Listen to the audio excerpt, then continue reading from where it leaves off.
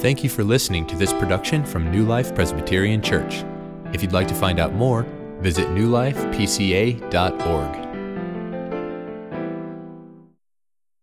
Okay, the rest of you can open your Bibles, please, to Romans chapter 9. We are working our way through the book of Romans here at New Life, just taking one passage at a time. And one of the things that comes with the territory, and when you go through a book of the Bible, is that you have to deal with whatever comes up next. And we got to deal now with Romans 9. If some of you are familiar with the book of Romans, you might know that this is it's a difficult chapter with some troubling teachings. A couple of Sundays ago, we looked at the doctrine of predestination. That was on Palm Sunday, actually, because we were at the end of Romans chapter 8. We looked at verses 28 through 30 that talked about predestination. And some of you might have thought, wow, thank goodness that's over. Now we can get on to bigger and better things. But now here we get to chapter 9, and we find out that Paul is not done with his topic of the sovereignty of God. And in fact, he turns up the volume. He turns it up to 11, so to speak. Not too many Spinal Tap fans here, apparently. Paul turns up the volume on this issue of the sovereignty of God. So that's what we're talking about here today. Now, what the word that Paul uses to refer to this in this passage is the word election. At the end of chapter 8, he used the word predestination. And those words are largely the same, so I don't want you to be confused by that as you see Paul refer to the word election here in chapter 9. I think there is a slight difference. Predestination is probably a little broader. It has to do with God's sovereignty over all events. Election has more to do with God's sovereignty in salvation, but largely the same thing. And what I want to do before I get into this text is just give you a couple of preliminary remarks before we begin this. And the first thing is this. If you were here a few Sundays ago and you heard the doctrine of predestination presented here, and it was something that was troubling to you and difficult, and maybe you didn't accept what was presented, you might feel the same way today. And I just want you to know that you're welcome here at New Life, whether you accept the particular interpretation of election that is presented here or not. I really don't want anybody leaving here thinking, well, I don't agree with Pastor Bob on that, so that must not be the church for me. Or there must be no place for me in that church. There is a place for you here, and we welcome dissenting opinions, and we are happy to learn from each other. As the proverb says, iron sharpens iron. And so don't feel like you're not welcome here if the view presented is not what you're used to or what you agree with. But I do want to say this. Secondly, I am seeking to persuade you this morning. Okay? I could present the different views on this topic and say, I'll just leave it up to you to decide for yourself. But I'm not going to do that. I believe the Bible is pretty clear on this issue. And there is no passage in the Bible other than Romans 9 that is so clear on how it is that God works out his electing and predestining purposes. In this chapter, I think it's about as clear as we can get. And so, I'm not making apologies for presenting to you this particular view. I think it's good for you. The truth of the Word of God, whether we like it or not, is good for our souls and good for our hearts. And so, that's what I'm seeking to do. And then thirdly, I just want to say this. My challenge to you is this. As we look at this passage, to lay aside, as best as you can, your preconceptions about the doctrine of election or predestination, to just set those things to the side and allow this text to speak for itself. Just take this at face value. Pretend you haven't heard anything about this issue and allow yourself to be driven by the argument and the logic that Paul puts forward here in this passage. So that maybe at the end of this sermon, we could all together say, you know what, I might not like this, but in humility, I accept this because it is the teaching of God's Word. And so that's the title of my sermon, actually, The Humbling Doctrine of Election. I'm not sure that there is any doctrine quite so humbling as this one. One last thing I want to say is that there's no way that I can say everything that needs to be said on this topic. I would recommend that you go back a couple of Sundays ago, listen to the sermon on predestination. It was called The Good Doctrine of Predestination. On our website, if you go to sermons, you should find that pretty easily. In that sermon, some things were said that I might not have time to say today. And in fact, even after today, we're not quite done because Paul goes on in the rest of chapter 9 to explore this issue further. And so we will take on even more implications of this doctrine in 2 weeks. Next Sunday, actually, Pastor Brian will be preaching. So it'll be 2 weeks from today where we'll pick up in verse 14 of chapter 9. But today we're reading verses 1 through 13. So let's stand out of respect for the reading of God's Word, and let me read this passage to us, Romans 9, 1 through 13. Paul says this, I am speaking the truth in Christ. I am not lying. My conscience bears me witness in the Holy Spirit that I have great sorrow and unceasing anguish in my heart. For I could wish that I myself were accursed and cut off from Christ for the sake of my brothers, my kinsmen according to the flesh. They are Israelites, and to them belong the adoption, the glory, the covenants, the giving of the law, the worship, and the promises. To them belong the patriarchs, and from their race, according to the flesh, is the Christ who is God over all, blessed forever. Amen. But it is not as though the word of God has failed. For not all who are descended from Israel belong to Israel, and not all are children of Abraham, because they are his offspring. But through Isaac shall your offspring be named.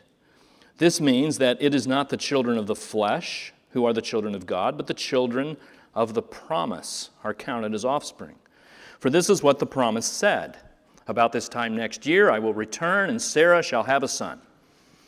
And not only so, but also when Rebekah had conceived children by one man, our forefather Isaac, though they were not yet born, and had done nothing either good or bad, in order that God's purpose of election might continue, not because of works, but because of his call. She was told, the older will serve the younger, as it is written, Jacob I loved, but Esau I hated.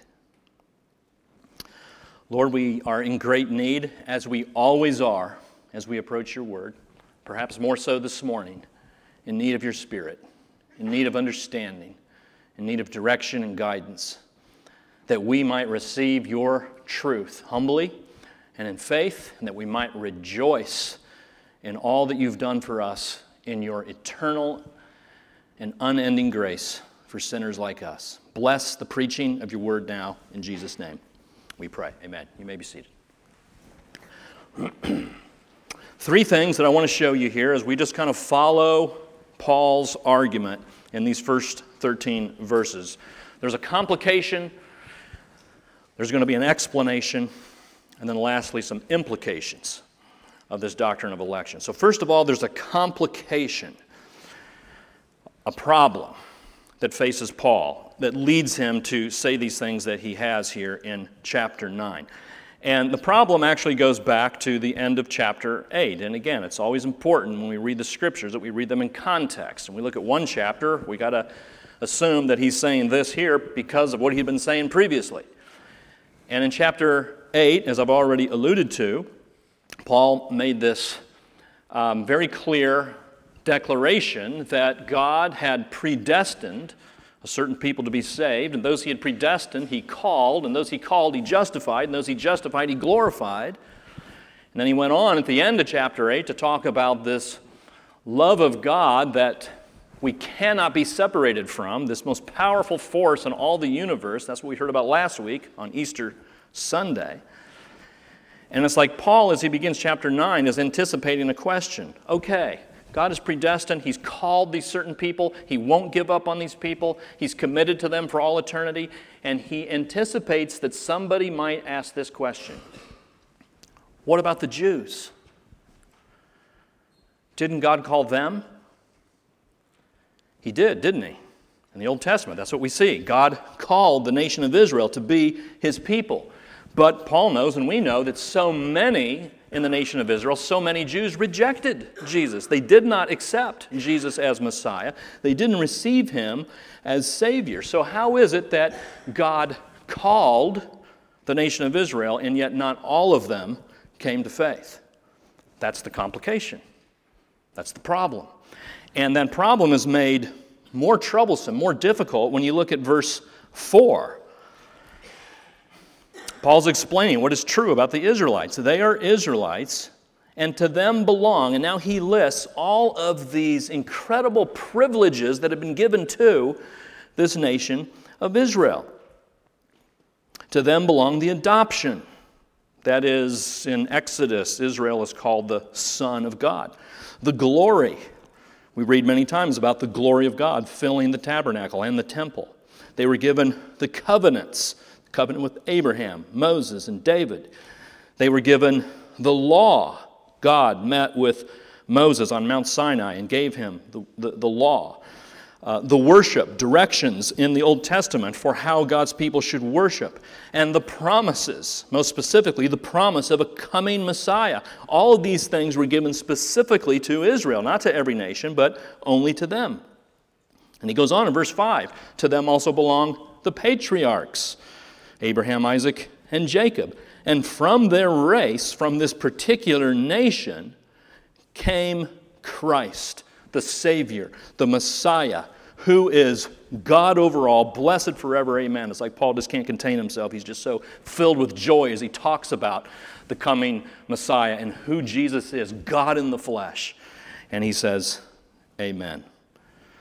Very strong text on the divinity of Jesus here, by the way, which I wish we could spend time unpacking a little bit, but we need to move on. So here's what Paul is troubled by. This is the complication. This is the trouble. How is it that a nation who had been given so many blessings rejected Jesus, but the Gentiles who didn't receive those same kind of privileges largely came to Jesus? How does that work? Why is that? That's a complication. Now, the explanation in point 2, that I'll get to in a moment, Paul fleshes that out. But I want to jump to a little bit of a tangent, I guess, and explore the way this has affected Paul personally. And we see this in the first couple of verses here in chapter 9. Paul's response, Paul is coming to grips with this knowledge that there are fellow Jews, fellow countrymen, who have heard that the Messiah has come, and they've rejected that Messiah. And in Paul's mind, what he knows that means is that they will perish. That they will go to hell. Paul knows that. And that's why he begins this chapter. Look what he says in verse 1. I'm speaking the truth in Christ. I'm not lying. My conscience bears me witness in the Holy Spirit that I have great sorrow and unceasing anguish in my heart. He's overwhelmed. He's grieved. He's so troubled by this thought that my fellow Israelites are going to perish apart from Christ. And you see how he refers to them at the end of verse 3. He says, for the sake of my brothers, my kinsmen, according to the flesh. Do you see that phrase at the end of verse 3? What he's saying is they're my kinsmen according to the flesh. Racially, ethnically, they're my brothers, my kinsmen. But spiritually, they're not, because they haven't received Jesus as Savior. They've rejected the Messiah. And so Paul's response is to be grieved. And in fact, this is affecting him so much. Look what he offers to do at the start of verse 3. He says, I could wish that I myself were accursed and cut off from Christ for the sake of my brothers and my kinsmen. He's saying, I love my fellow countrymen so much, and I want them to know Jesus so bad that I think I might be willing to go to hell myself so that they could go to heaven. That's what he's saying.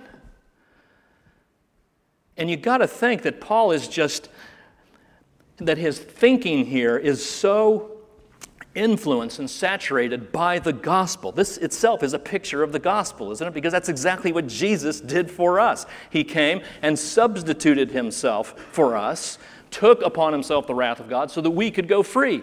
And that's what Paul's been talking about in Romans. And now Paul kind of thinks, I kind of wish I could do that myself because I love the lost so much. I want so badly to see people come to know Jesus and go to heaven. And so it raises a question for us, friends, and that is, what is your response to the fact that there are fellow countrymen, kinsmen, people in our country, in our neighborhoods, in our workplaces, and in our families who don't know Jesus and are, at this moment anyway, on their way to hell? What is your response to that? Are you moved at all by that fact? Or are you apathetic? Are you indifferent? Maybe you resent people who aren't Christians, because what you're thinking is, hey, the gospel's presented to me, I believed it, they've heard the gospel, why don't they believe it? If they don't believe it, it's their fault. If they go to hell, good riddance, it's their problem. It's very easy for Christians to just develop this kind of resentment for people who are not Christians. We just kind of hold it against them. That is not Paul's attitude. He does not resent his fellow kinsmen who have rejected Jesus. There's a story of George Whitefield. I mention him a lot. He was the great evangelist in the 1700s from Britain, but preached a lot in America. And it was said that very often while he was preaching, he would just be overcome emotionally. And he'd just weep. And the people listening to him wondered if he would ever regain his composure. And that's how out of control it was. And he always did, and he got back on to what he was going to say. But some people who were very cynical about George Whitefield said, yeah, he's just putting it on. It's just a fake thing to put on a show. But apparently after Whitefield would preach, he would go home and throw up. And sometimes would throw up blood. Now, we don't know the reasons for that. It could have been a health ailment of some sort, but it could also be, and in particular given the emotional response that he had while preaching, that he was just so overcome with unceasing anguish and sorrow, just like Paul, at the prospect that there were people out there rejecting the good news of Jesus and insisting on going to hell. I have a sheet of paper right in front of my desk when I prepare my sermons. It's got some quotes about preaching to remind myself of what I'm doing up here on Sunday mornings. And one of the quotes says, "To love to preach is one thing, but to love those to whom we preach is quite another." And Paul was a man driven to preach the gospel, but it's very clear that he has a love for people. He wants people to be saved. This is what's driving him. So whatever we say about election today and predestination, don't forget these first few verses of chapter 9. Whatever we think about election and predestination, it is no excuse for us to become indifferent and apathetic about the plight of the lost among us. And this is one of the reasons, by the way, friends, why we as a congregation are planting a church, that we're sending out Josh Hollowell and his family to plant a congregation, because I know he shares this burden, and the leadership of this church shares this burden too. There are people going to hell in this community, and one of the ways that the gospel goes forth is when local congregations are planted and communities are saturated with gospel preaching churches. And so, if you ever ask, why are we planting a church, read the first few verses of chapter 9 and remind yourself of why it is worth it to give ourselves to an evangelistic task like this. Okay? So that's the complication. Now here's what Luther said about Paul It seems incredible that a man would desire to be damned in order that the damned might be saved. That summarizes Paul's attitude here in the first couple of verses. So now there's an explanation. So we still have this complication, this question. What about the Jews? They were called, but not all of them are saved. So what's happened here? Has the word of God failed? The promise that God made to the Jews, did that fail? And you see in verse 6 that Paul, he doesn't really ask it as a question. He kind of forms the answer. He says, it is not as though the word of God has failed. So, he hasn't written the question, but he's responding to that. He's just giving the answer because he knows that's what his questioners are thinking. If the Jews aren't saved, has God's promise failed? And he says, no, that hasn't happened. And he goes on to explain. He says, I'm in verse 6, for not all who are descended from Israel belong to Israel. So what does that mean? It's kind of an odd way to phrase something. I think what Paul means here is that being a Jew does not necessarily mean that a person is saved. He mentions Israel twice here. Descended from Israel, belong to Israel. I think he has in mind racial Israel and spiritual Israel. Not all who descended from racial Israel belong to spiritual Israel. Not every member of the people of God is actually a Christian. In the Old Testament, just because a person was a Jew didn't mean that that person had a relationship with God. And so today, it's similar. Just because you have membership in a church doesn't mean you have a relationship with God. Just because you consider yourself part of a Christian community doesn't mean that you have a relationship with God. There's something deeper that is necessary. And Paul already said this. You might remember back in chapter 2. So we actually gave this some extended treatment several weeks ago. But Paul said this in Romans 2, for no one is a Jew who is merely one outwardly, nor is circumcision outward and physical, but a Jew is one inwardly. That's the spiritual Israel that Paul is talking about. Circumcision is a matter of the heart. People come to church, they think I'll get on the membership rolls, I'll get baptized, I'll do whatever the pastor says, and I'll go to heaven. Paul says, no, that's not necessarily true. Personal relationship with Christ through faith, that is what is necessary. Sometimes people miss that. So, not everybody in Israel belongs to God. And then Paul goes and he gives two examples of this. So, you're going to have to follow with me here because it's a lot of details here that Paul gives in these next few verses. But two examples he uses from the Old Testament to explain this idea that not everyone in Israel is a believer. First of all, Isaac and Ishmael. And he talks about this in verses 7 through 9 in chapter 9. And probably many of you know about the story of Abraham in the book of Genesis. God came to Abraham, promised that Abraham and his wife Sarah would have a son, and that didn't happen. A lot of years passed, no child. So Abraham decides he'll have relations with Hagar, another woman. He sleeps with Hagar, and from that relationship comes a son named Ishmael. Ishmael, a Jew, circumcised, Israelite. But the point that Paul's making here is that Ishmael is not a child of the promise. And so, if you look at verse 9, you might say, well, what promise are you talking about? Verse 9, for this is what the promise said. About this time next year I will return and Sarah will have a son. So that's a promise from God to Abraham and Sarah. But it's a promise to Sarah. It's not a promise to Hagar. So the child, Ishmael, born from Abraham and Hagar, is not the child of the promise. The child of the promise is Isaac. And so you see that this is mentioned, I think, in verse 7. Not all children of Abraham, not all are children of Abraham because they are his offspring, but through Isaac shall your offspring be named.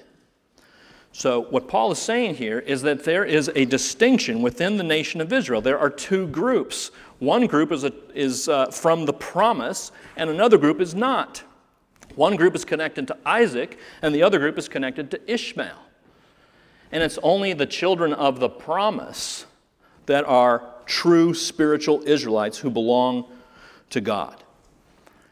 And so this is one of Paul's explanations. So here's how he would answer the question. How is it that God could call Israel and yet some of them not be saved? His answer is because God never intended to save all of them.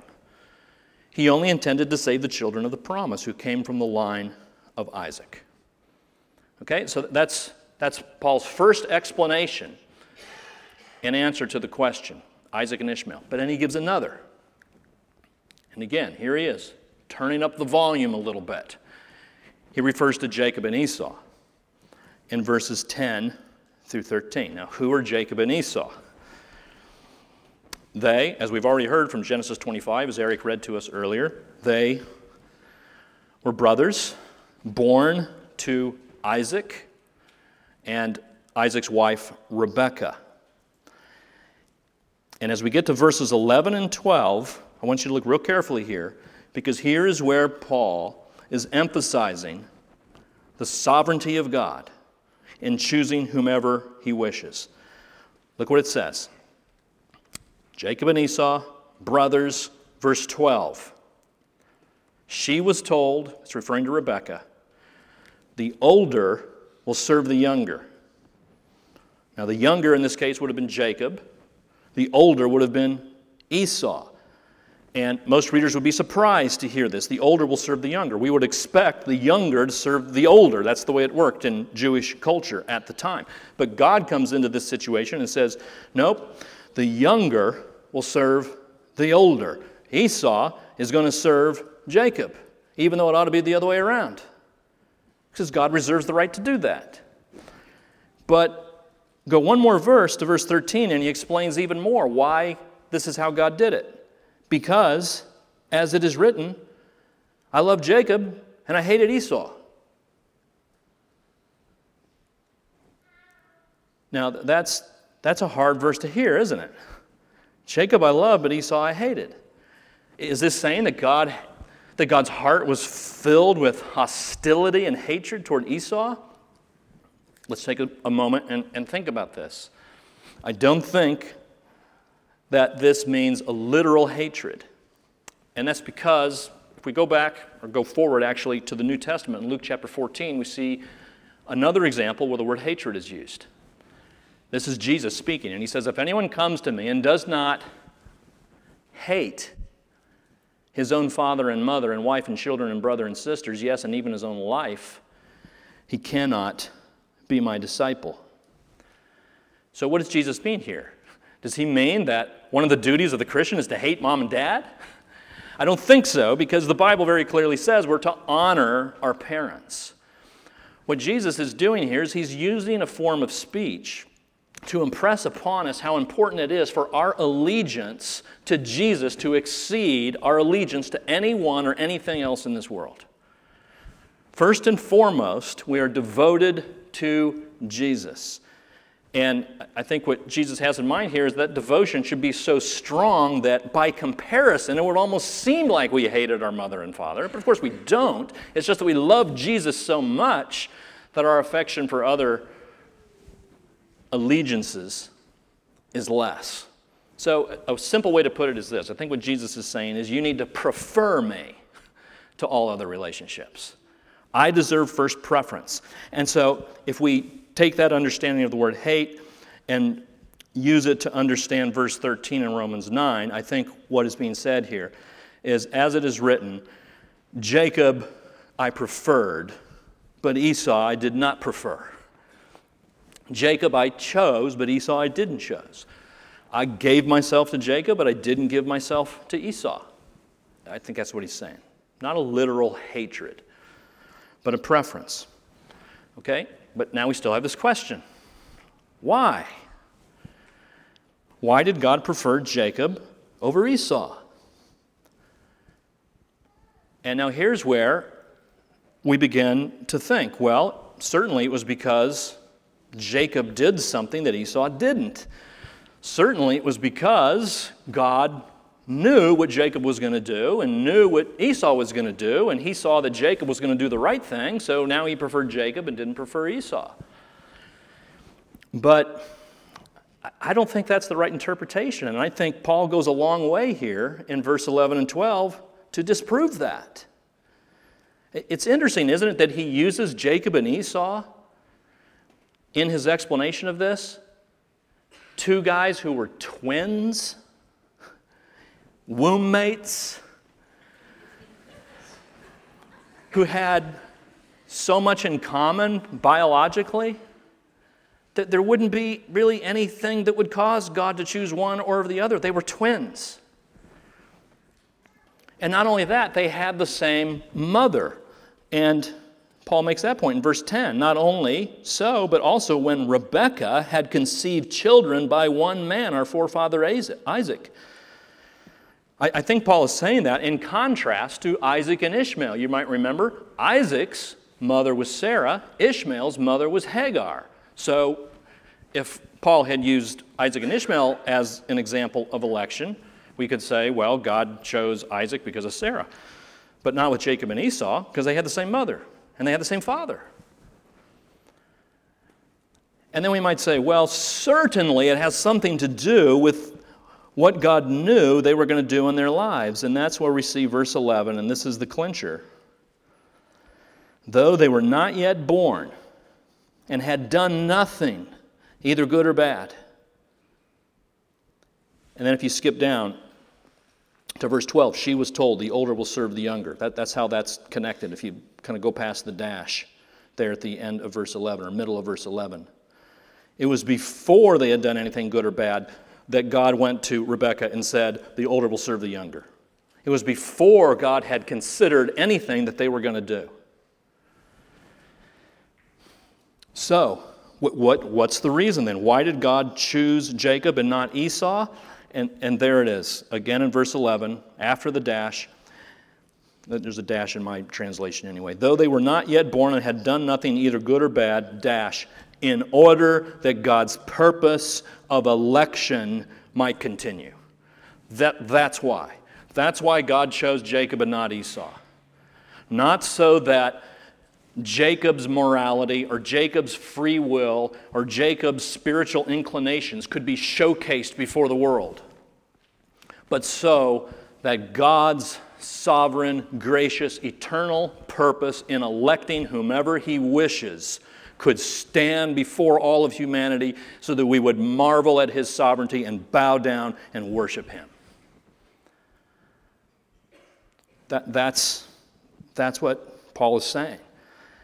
I don't see how you can say election is based on what God knows that we're going to do when you have this passage in your Bible. So that's Paul's explanation. So, implications. 3 quick things. Implications of this. Doctrine of election. God choosing not on the basis of anything that we're doing or will do or haven't done, but freely by His grace. First thing is this: election, friends, is not unjust. Because I know that's what's going through all your minds. This doesn't seem fair. Well, you're thinking, if that's what you're thinking exactly along the lines of the Apostle Paul. So be encouraged by that. Verse 14, look what he says. What shall we say then? Is there injustice? So Paul is expecting people are going to think this isn't fair. And so again, we're going to pick up on verse 14 and continue in 2 Sundays. But let me say this. We'll see how Paul answers that, and I think this is a biblical way to answer this, would be to say, let me just use by way of illustration to show why election is not unjust. Let's say there's 5 bank robbers, and they are committed to robbing a bank, and you go to them and you say, you better not do that. Don't do it. You'll get in trouble. It's wrong. And they spurn your advice. They start heading for the bank, and you run after one of them. You dive after them. You tackle the guy to the ground. You bring him down, and you keep him from robbing that bank. The other 4, they go, they rob the bank, they shoot a guard, they kill him, they get caught, they get convicted, and they all go to prison. But that one person who you tackled doesn't go to prison. Is there any injustice in that? Is there any injustice that those 4 who willingly went to rob the bank got punished? If there's any injustice there, it's that person that got tackled when he was intending fully to go rob the bank got saved. That's what the doctrine of election is teaching us, is that it's not that God would choose some. The thing that ought to surprise us, the thing that ought to cause us to marvel, is that God would choose any, that God would elect any of us. The fact that we complain about this shows that we don't really understand how desperately wicked our spiritual condition is apart from Christ. That He saves any is a wonderful display of His grace. Election is not unjust. Secondly, election is profoundly humbling. It's profoundly humbling. Here's a frequent charge against Christians. You guys are so holier than thou. You guys think you're so much better than other people. You guys think atheists and Muslims are so wicked and mean, and you think you guys are the only ones who have a corner on morality. We get accused of that a lot. And in many cases, rightfully so. Here is the only doctrine that's going to cure us of that. Election will cure us of that tendency.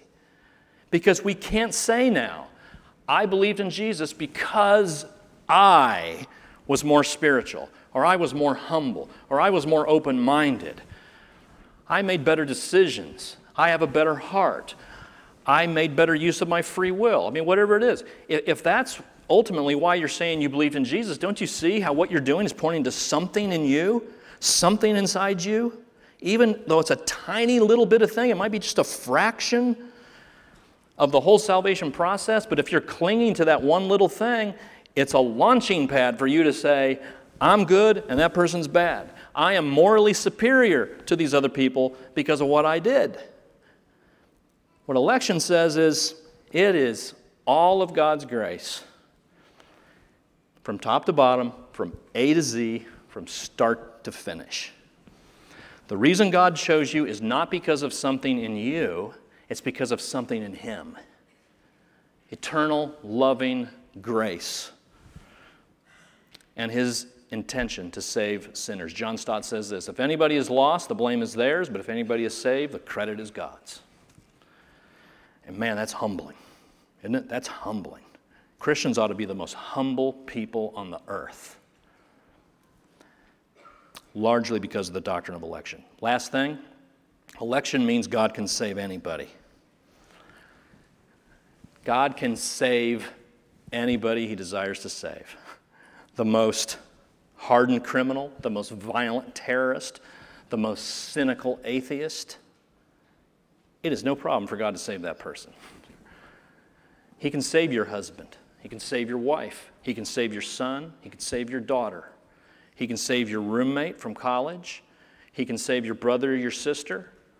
He can save the person who's been defying God for 45 years. If that person's salvation is locked up in the eternal love of God, there is nothing that's going to save that person from being saved. So, we need to stop. My charge, I have to conclude by just saying this. Here's my charge, and it was the same way I concluded the sermon on predestination, because some of you might be thinking and asking this question, how do I know if I'm elect? What if I'm not elect? And I want to encourage you, friends, it is God's responsibility to elect. It is your responsibility to repent and believe in Jesus. If you turn from your sin and receive Jesus as Savior, you can have assurance that you are saved, that you're a Christian, that your sins are forgiven, because that's what elect people do. Your job is not to figure out God's eternal decree. Your job is to respond to the offer of the gospel and receive Jesus. So if you haven't done that, do it today. We're going to conclude with a song called All to Jesus I Surrender. I just think it's really appropriate to sing that song. All to Jesus I surrender. All credit, all boasting, all glory that I would want to take for myself. I surrender it all to Him. So band, if you want to come forward, we'll get ready to sing. Let me pray for us. Father, we thank you that your word is, although sometimes challenging and troubling, we believe it is the truth. And so, God, would you please fill our hearts not with anxiety or worry about these things, but that we would respond rejoicing, God, in your sovereign love from before the foundation of the world to save us, sinners. Thank you, Jesus. We praise you, Jesus, and desire to sing your glory now. In your name we pray. Amen.